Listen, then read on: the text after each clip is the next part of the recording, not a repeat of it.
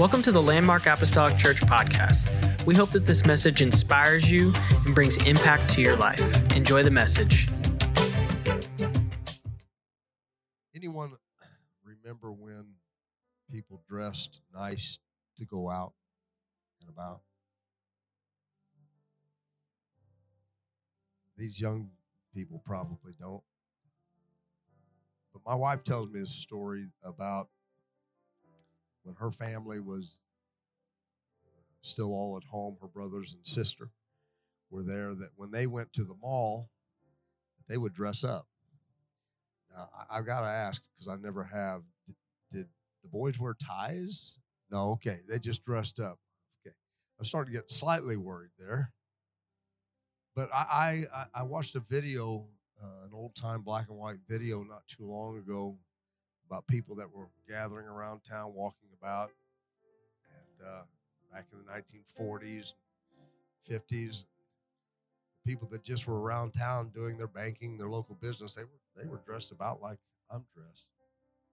Suit and tie, the hats. Man, I wish the hats would make a big comeback. I look dorky in one, but I've tried. I've got hats at home. I've bought hats, put them on in the store, put them on like, yeah, that looks good. I get them home like that.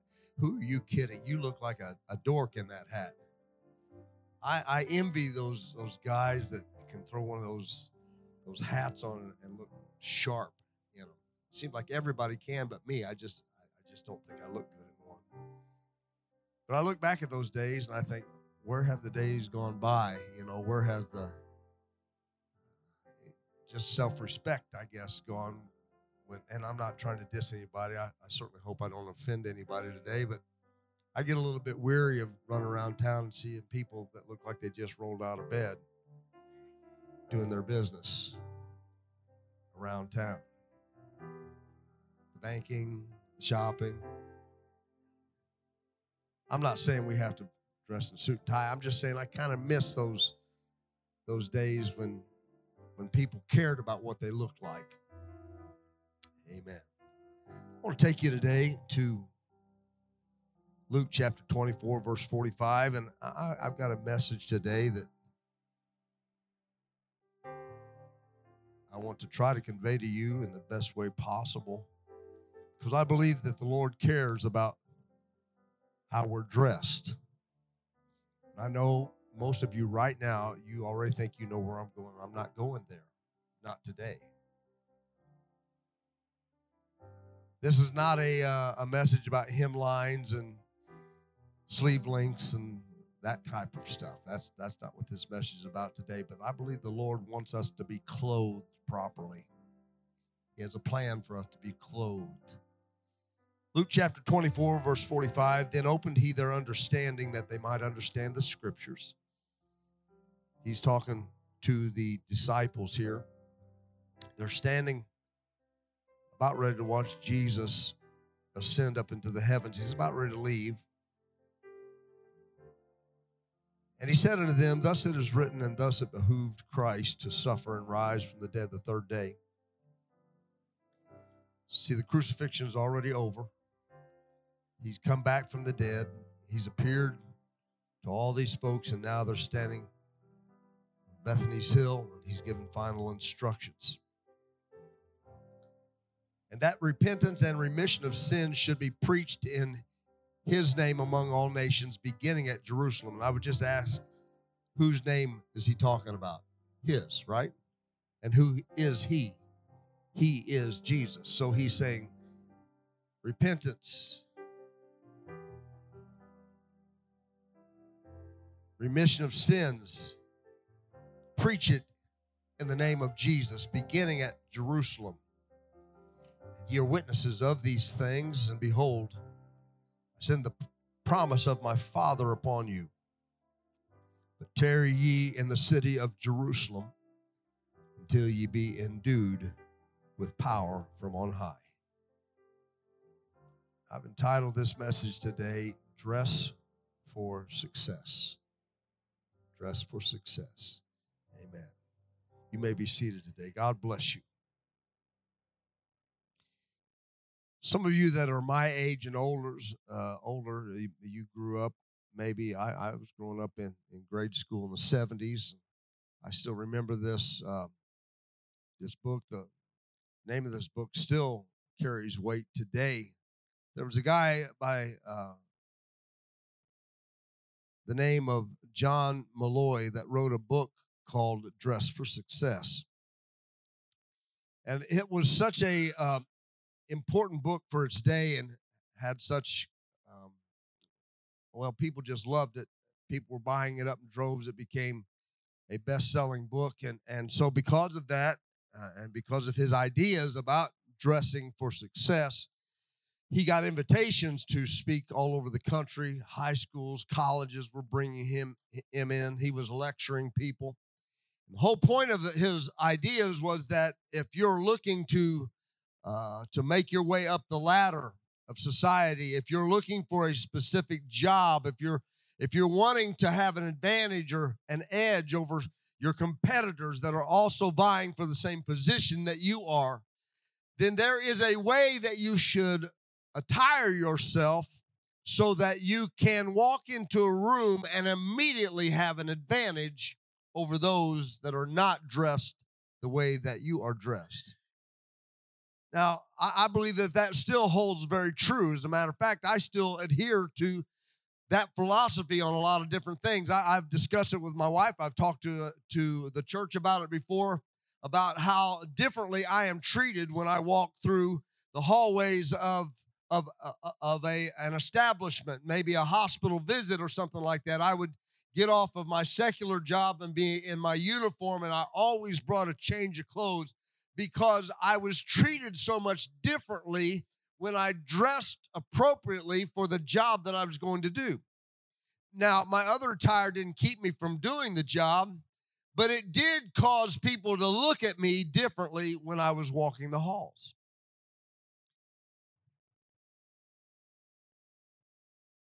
The idea of dressing for success is nothing that is new. Most of us have heard of the term power tie, right? Maybe that's something that goes back a few years, but still it's something that a lot of people do. You see a lot of presidents that when they are in front of an audience, they come walking in and they have on what they consider to be a power tie. It's a small symbol that they wear around their neck that tries to give them an upper hand or an advantage or make them look important or make them seem more powerful. They're just another man. Their blood is just red like anybody else's in the room. But there's something about the way that they dress themselves that creates an image of power. The necktie, many of you hate it. I hope the necktie never goes away. I like neckties. If you come to my house, my closet's about ready to fall over to the left because I probably have close to 100 neckties. Now, just before you get all thinking, pastor's got a problem, the tie that I have on today, $3. $3. Okay, just so you know, I don't go out and buy $70 and $80 ties. I think it's silly. I went in JCPenney's yesterday looking for ties. They said 50% off, and at 50% off, they were still $20-some. I said, pass. Never mind. I don't need a $20 tie. I can find $3 ties that suit me just fine. Now, this tie that I have on is pretty just modern and just pretty simple and pretty basic. But there's something about a certain color of a tie that people look at it and they say, that is a power tie. Those that are fashionable anyway.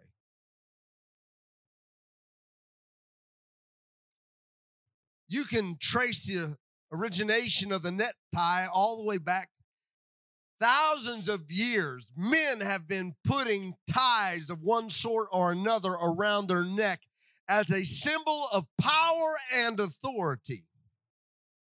It's true. It's nothing new. Nothing new at all. It's our nature to like power as human beings. Nobody likes to be ignored, right? Everybody wants to be heard. Now, I'm not saying that we're the type of people that walk in and want to be able to crush everybody in the room. That's not what I'm talking about. But when we walk into a room of people and nobody seems to pay us any attention, it can somehow leave us feeling a little bit defeated and a little bit down if we feel like nobody even notices that we're there. We like to play a part and a role. And there are times when we get into an argument with somebody where we like to have a little bit of power underneath our belt. We like to have a little bit of power and authority in our voice. We want to be heard and listened to. We want to be effective. We want to have power. Young people probably don't remember E.F. Hutton, but us old folks, we remember that when E.F. Hutton spoke, people listened. Quite the campaign. We like things that make us feel powerful. Even our vehicles have become an extension of our attire.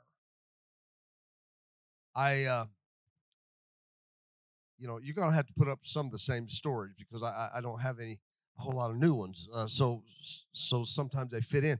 I remember back when my wife and we were just getting started. We had just moved into our new home, which was a 14 by 70 foot trailer. It was our new home. And so we moved into that. We were so excited to have our own place. We were so excited to be on our own. I was always worried about the bills. I wanted to take care of the bills. I wanted to take care of our responsibility. Didn't want to fall behind. And so we wound up buying this car that was like the 1980s version of today's smart car. You've seen the smart cars. They're basically a go-kart that has a shell placed on top of it. That's about all they are. I'm thinking that is really cool. I hope you're saving gas, but I also hope that you never get into a wreck because you will be like a bug splattering on somebody's windshield. And our little Starlet, our little Toyota Starlet that we bought with 100,000 miles on it for $1,500, we drove around in that car, and I remember the way that I felt when I drove that car. There was a part of me that enjoyed it because I thought I'm getting 40 miles to the gallon, and I'm saving money, and that's money that I can use to buy groceries for my kids and take care of my wife and maybe get us something new every once in a while. But the other part of me didn't like it, and that was the part when I was trying to merge into traffic, heavy traffic, and I'd step down on the gas and nothing would happen. I think it went slower the more I stepped on the gas. That thing was a dud. You did not feel powerful. You did not feel like a person of authority driving around in a Toyota Starlet. I don't care if you were Hulk Hogan driving around in that thing. You were going to look like a little wimpy guy because that little car had nothing to offer in the form of power. It didn't look powerful because it wasn't powerful. But then there came a day when I was driving through a certain town and I saw a truck and I had a little bit of extra cash that we had saved up, and I've always wanted one, and I wound up buying me a 1987 Chevy Silverado, short bed, four-wheel drive pickup truck, black with chrome trim along the bottom. Now, it wasn't expensive. I'm making it sound better than it was, but it was what I could afford. But what I am trying to tell you is, man, it sounded good. You fired that 350 engine up, and it was boom, and you stepped down on the gas on that thing, and you could get through traffic. And if you couldn't get through traffic, you could run over it.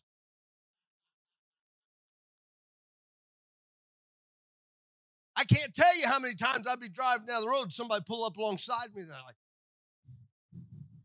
I'd say, yep, wave down at everybody because it set high, had big old tires on it, 33-inch tires. You know, who buys those anymore? Those $500 a piece probably today. The big tires, and that truck was cool, and it was neat, and it was loud, and it was powerful, and you stepped on the gas, honey, it'd take you places. You could go places, and you could go through places and over things, and it was a neat truck. And when I drove it, I didn't feel like the same guy that drove that little Toyota Starlet around. I felt like I was king of the road.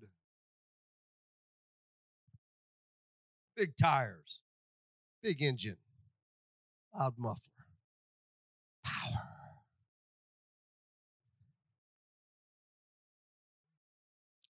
Jesus left us with a promise that was fulfilled on the day of Pentecost. It was not a weak, anemic message. It was a promise of a new wardrobe. He said, tarry. What's the word tarry mean? In this instance, it means wait. It means I want you to go to Jerusalem and I want you to wait. Don't you be the type of people that just go there for a few minutes and if nothing happens, I want you to wait until something happens, because if you will go to Jerusalem and if you will wait, if you will tarry, I will endue you with power. Now that word endue simply means I will clothe you. What's the Lord telling us? He says, I have a new wardrobe for you. You cannot get through this thing by yourself. You cannot get to it the Old Testament way. No, I have got a new wardrobe that I am going to clothe you with, and it's not a wardrobe that's going to leave you feeling weak. It is a powerful wardrobe, and you're going to walk different, and you're going to talk different, and you're going to preach different, and you're going to lay hands on the sick, and they shall recover. He said, I'm going to dress you for success. Because as it's already been said today, without him, we can do what?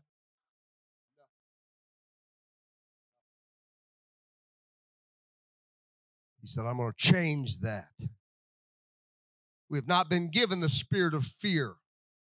But the Bible says, I gave you power, and I gave you love, and I gave you a sound mind. Amen. The church that you are a part of should never be a church that is weak. That never should be a church that can't accomplish the job that God calls us to do. Why? Because he has given us the Holy Ghost with power. Amen. And that power has clothed you and I. And we can do all things through Christ who gives us strength.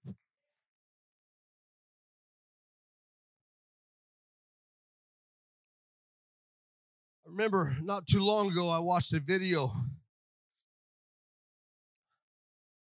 Somebody found a homeless beggar. His hair was all ratty, long, stringy. Face was just full of big beard. It was dirty. His clothes were dirty. You've seen what people look like that are living on the streets. They don't have a place to go. No new clothes. His clothes were dirty. His teeth were messed up and missing a few teeth, and for whatever reason, this place brought that man in, and they showered him, and they took him to a professional barber and got him a nice haircut. They trimmed his facial hair all up, and they cleaned it, and they fixed his teeth, and they put him in a suit. And I'll never forget the way that old man looked at himself when he stood in front of the mirror for the very first time in a nice business suit, looking clean and sharp and taken care of and manicured. Everything about his old life was gone. He stood there looking at a new creation that somebody had invested in. Well, the same thing happened to you and me when we hit the altar and the Lord gave us the Holy Ghost for the very first time. I was a beggar. I was lost. I was homeless, but God picked me up and he brought me to a place and he said, I'm going to take care of you. I'm going to clean you up. I'm going to give you a new wardrobe, and you're not going to be able to look at yourself the same as you used to. And nobody else will either. I'm telling you, sometimes we forget who we are in Christ. I've come to tell somebody today, you're not a beggar. God has dressed you for success, not failure. You have everything you need when you get the Holy Ghost to begin to live a successful life for the Lord. That doesn't mean that problems won't come your way. That don't mean that difficulties and circumstances won't hit you right upside the head. That doesn't mean that you're never going to suffer loss or you're never going to go through a hard time. But what it does mean is that you have a clothing attire that the Lord has given you for you to get through every single trial that you're ever going to face on this earth.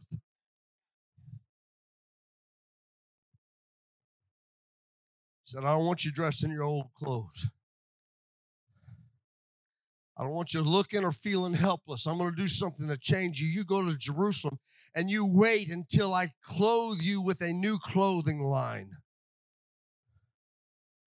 I'm going to give you something and I'm going to wrap you up in it, and you're going to walk out of that prayer meeting different than you walked in. Your life is going to be changed. Watch this. Watch the transformation here. Just a few days before Pentecost, the disciples, they're a picture of defeat. Why?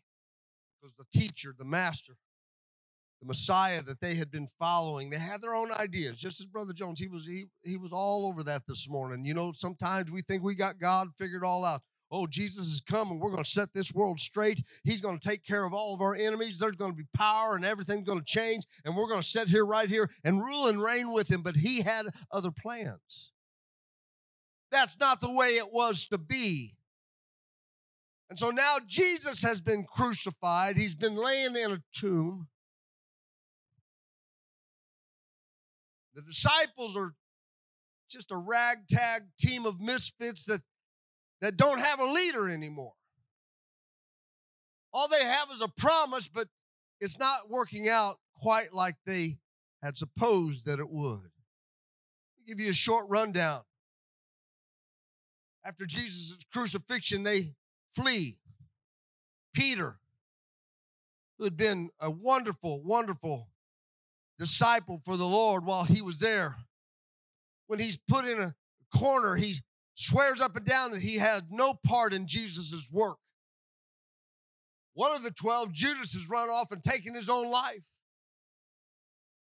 That would take the heart out of most anybody, especially a small group. It wasn't like they had a 5,000 member congregation that they could gather with and try to figure things out. It wasn't like they were a bunch of attorneys and lawyers and generals and mayors and government officials. No, we're talking about fishermen.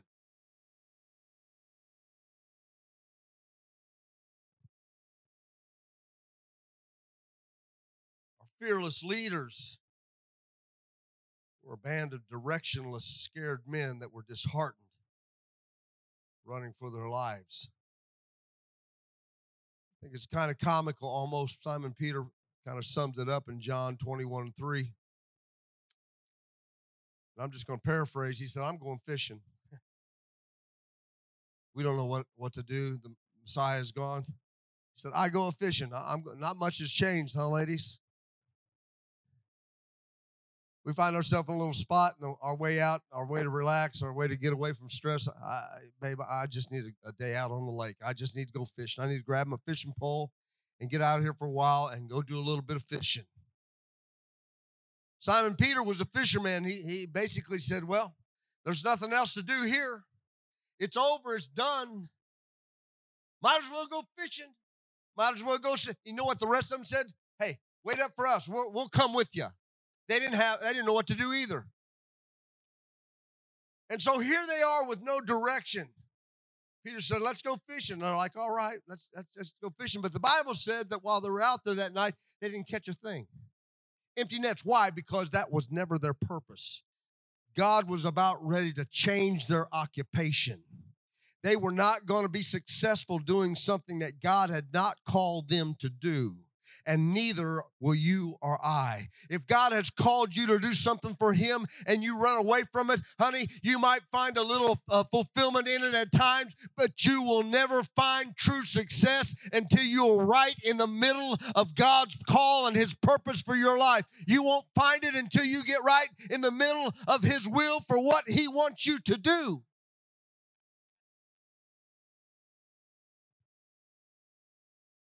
We're going fishing. Times when we feel vulnerable, when we feel like the Lord has kind of gone cold on us or don't feel like we can feel him, we tend to head back to what we know.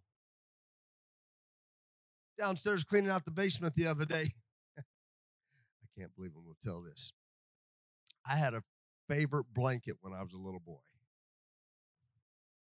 Anybody else have a favorite blanket? Oh, did it have the little silky edging around it that you could rub? Huh? What was it called? You dink dink. Dank dank, that's just as bad as dink dink.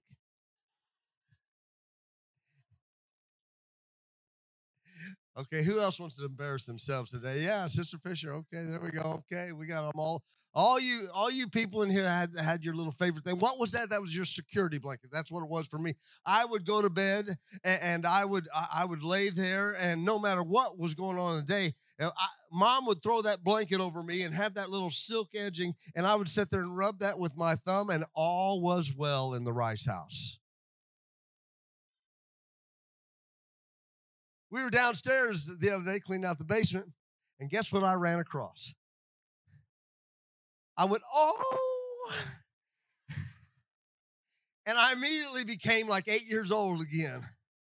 And the first thing that I was doing, without even realizing I was doing it, I was rubbing that little silk edge on that. I said, oh, it still feels so good. My wife was laughing at me. I said, oh, my word. I said, should I throw this out? It's got holes all over in it. You know, I mean, if I tried to sleep with it, I'd probably strangle myself because there's holes all over it. But I couldn't throw it away. We like things that make us feel comfortable. Simon Peter says, I don't know what's going on. I feel vulnerable right now. I feel a little lost right now. So I'm going to go do the one thing where I always know what I'm going to be doing. I know how to go fishing, but it brought him no success. Headed back to their old occupation.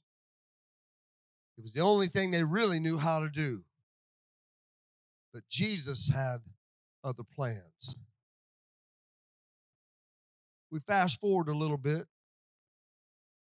to the hill of Bethany. The Bible says he opened their understanding that they might understand the scriptures. He gave them a little bit of a preview of what was to come is actually what he did, because once you receive the Holy Ghost, once you're clothed in the clothing that God wants to clothe you in, you'll understand this better. You'll read it differently. You ever try to understand somebody speaking to you in a foreign language? You might pick up on a few things, but you can't really understand everything. And if there's something really important, you want to know that you're getting it right. There's nothing more important today than making heaven. There's nothing more important on this. I don't care what's going on in your life. There is nothing more important than what could happen in your life in the next 20 to 30 minutes of this service. But when you receive the Holy Ghost, that thing comes alive. Every day that I read it, the Lord just throws things at me. I've read the same scriptures over and over again, and I get something new out of them every time. And I go to the Word of the Lord, and I've got a problem that I don't have an answer to, and all of a sudden it just appears right there before me as I'm reading it. I get guidance. I see it differently than I saw it before because my eyes have been opened. I'm reading it and understanding it differently because I have spoken in a language, amen, that only comes from heaven. I can understand what it's saying so much better now. He opened their understanding that they might understand the scriptures. He said, it's written, does it behoove Christ to suffer and to rise from the dead the third day, that repentance and remission of sins should be preached in his name among all nations, beginning at Jerusalem. He said, you've witnessed these things. You've seen the power. You've seen the miracles. You've seen the people that have gathered in. You've seen the things that I can do as God manifested in the flesh. You have seen it with your own eyes. You have witnessed it. And he says, behold, I send the promise of my Father upon you. Tarry ye in the city of Jerusalem until ye be endued with power from on high. How could it be that these men that were running for their life, these men that were hiding in corners, These men that were going off traipsing, doing things that God had not called them to do. How could it be that it was these same men that just a few months later would be preaching and prophesying and laying hands upon people? I'll tell you how it was. They got a new wardrobe on the day of Pentecost when they began to go and wait upon God to come, when they began to dig their teeth into the promise and not let go until they received the promise. Then that promise fell in that upper room like a mighty rushing wind, and fire set upon each one of them, and they began to speak in other tongues as the Spirit gave them the utterance. Clap your hands, all you people. Come on, somebody thank God for the gift of the Holy Ghost.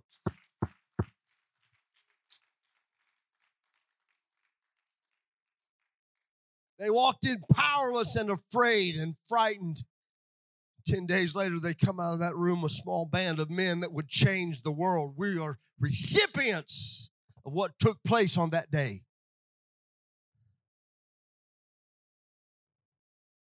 Some thought it was emotion. It's a blowover. But emotion doesn't go very far when it comes up against opposition. I've seen emotion change rather quickly. Watch a boxer step into a ring that really hasn't really put his all in all into preparing himself for a fight. He may look tough, but if he hasn't put the work in, he takes one kidney shot and that guy's going down. One shot to that perfect spot on the chin, no amount of playing the part is going to really cover for him when he's in the ring with the opposition. Takes more than emotion. Years later, these men are still preaching, traveling, telling others about the gospel of Jesus Christ. Most of them gave their life for what they experienced, realizing that what they had power to take them into the next life, and they'd rather lay down their life for Christ here than give it up and suffer for all eternity. Amen. They believed in something. They had been clothed with something. They had been dressed for success, and thank God that they didn't walk away from it, because here we are today in 2022, and there are people all over this building that have been filled with that same power. You've been clothed with that same spirit. You have been dressed for success, and yet sometimes we walk in failure, not realizing that God has given us the power to succeed.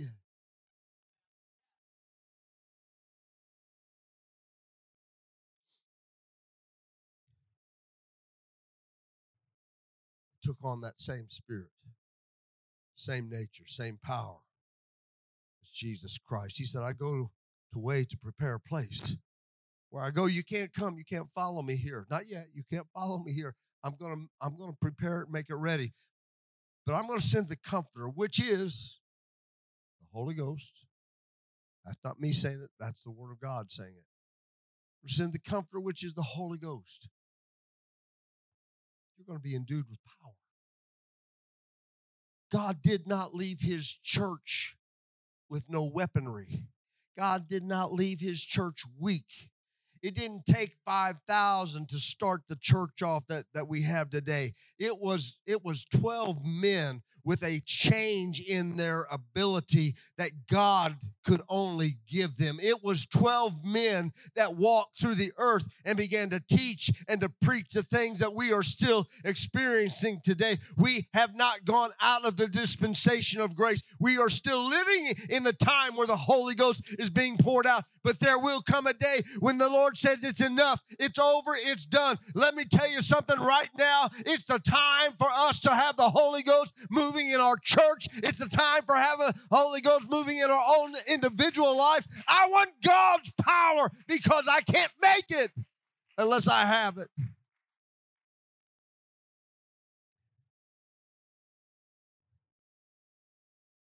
I believe that we can be world changers. Two young ladies right now sitting in classrooms learning about how to become world changers over at Urshan College. Brother Michael just graduated last year. believe that he's gotten some things in his mind. I believe the Lord has instilled some things.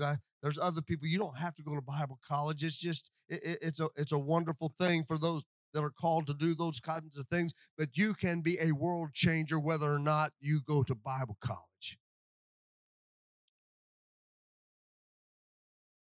I believe we have world changers right here in this place today. Our little church? Yes. Yes, our little church. Romans 8:11 says, but if the spirit of him that raised up Jesus from the dead dwell in you, he that raised up Christ from the dead shall also quicken your mortal bodies by his spirit that dwelleth in you. That word quickens means to make alive. From the moment that we are born, we begin the process that heads towards death. This body is temporary. It only lasts so long. In our younger days, we have a tough time with that concept, but the older we get, we begin to realize that things just ain't what they used to be. I was laughing this morning. My wife said, well, definitely can't go golfing today. I said, I really don't want to anyway, but I had this catch in my back. I said, oh, and my hip's hurting too. I got a little catch in my hip. I started laughing at myself. I'm like, what is wrong with you? Tell you what's wrong. The old body is getting older. As much as I fight it, as much as I want to deny it, all I have to do is look in the mirror, and I don't even have to do that. All I got to do is get up out of bed. You think that's funny, don't you, TJ? He's laughing at me. He's like, that. He's getting old.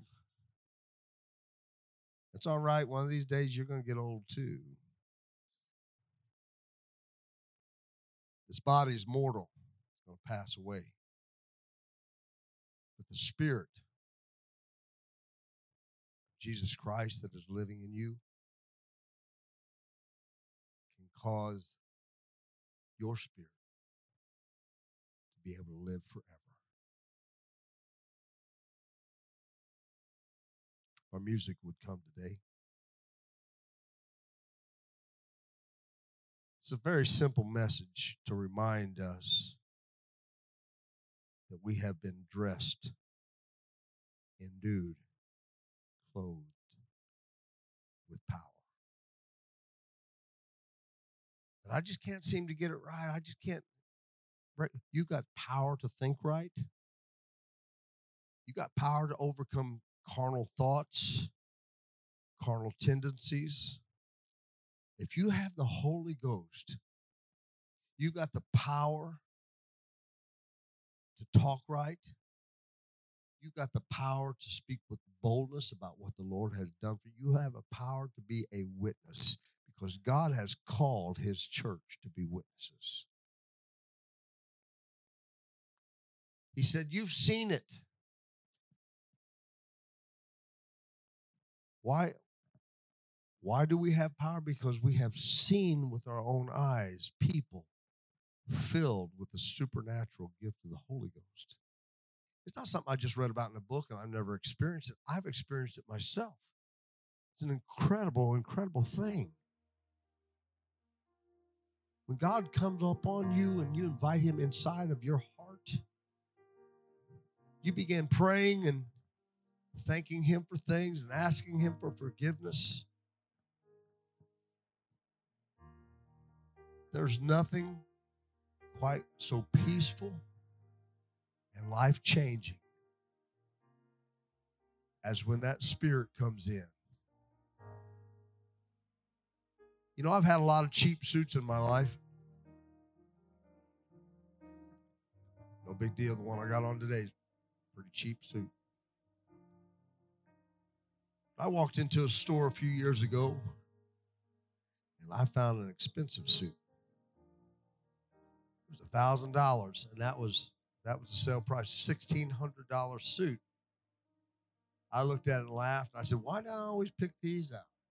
And I started to put it back in when something made me look at the price tag. I said, yeah, of course I would like that, $1,000.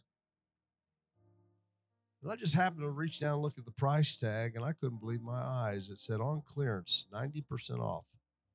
I grabbed that suit, and I walked over to that guy, and I said, I need you to confirm this. Am I seeing this right? Is this really only $99 for this suit? He said, it's the best deal in the store right now. I don't know how we marked it down that low, but he said, yes. I don't even know if I tried it on. I was going to make it work. I don't even know if I checked this. I could have walked in like this with my $1,000 suit on. I'm really not sure. But when I slipped that thing on, I told my wife, I said, oh my goodness. And when I wore it, people say, now that's a nice suit. They can tell the difference between my cheap ones. I've been looking for $100, $1,000 suits from now. I've never found another one yet. Because I liked the way it felt when I slipped it on. I told my wife, I said, my, I never realized how much different a really nice suit felt when you slipped it on. I think I walked a little bit taller. I think I looked a little bit more handsome. My smile was a little bigger. I think I even heard better. I just fixed a lot of things.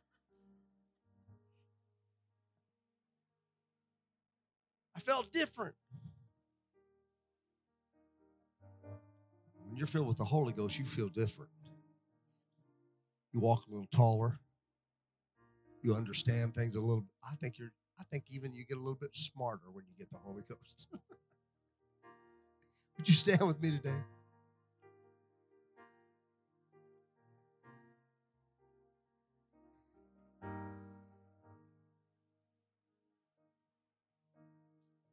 I want us to close our eyes and bow our heads if we would. I know we have some folks in here today that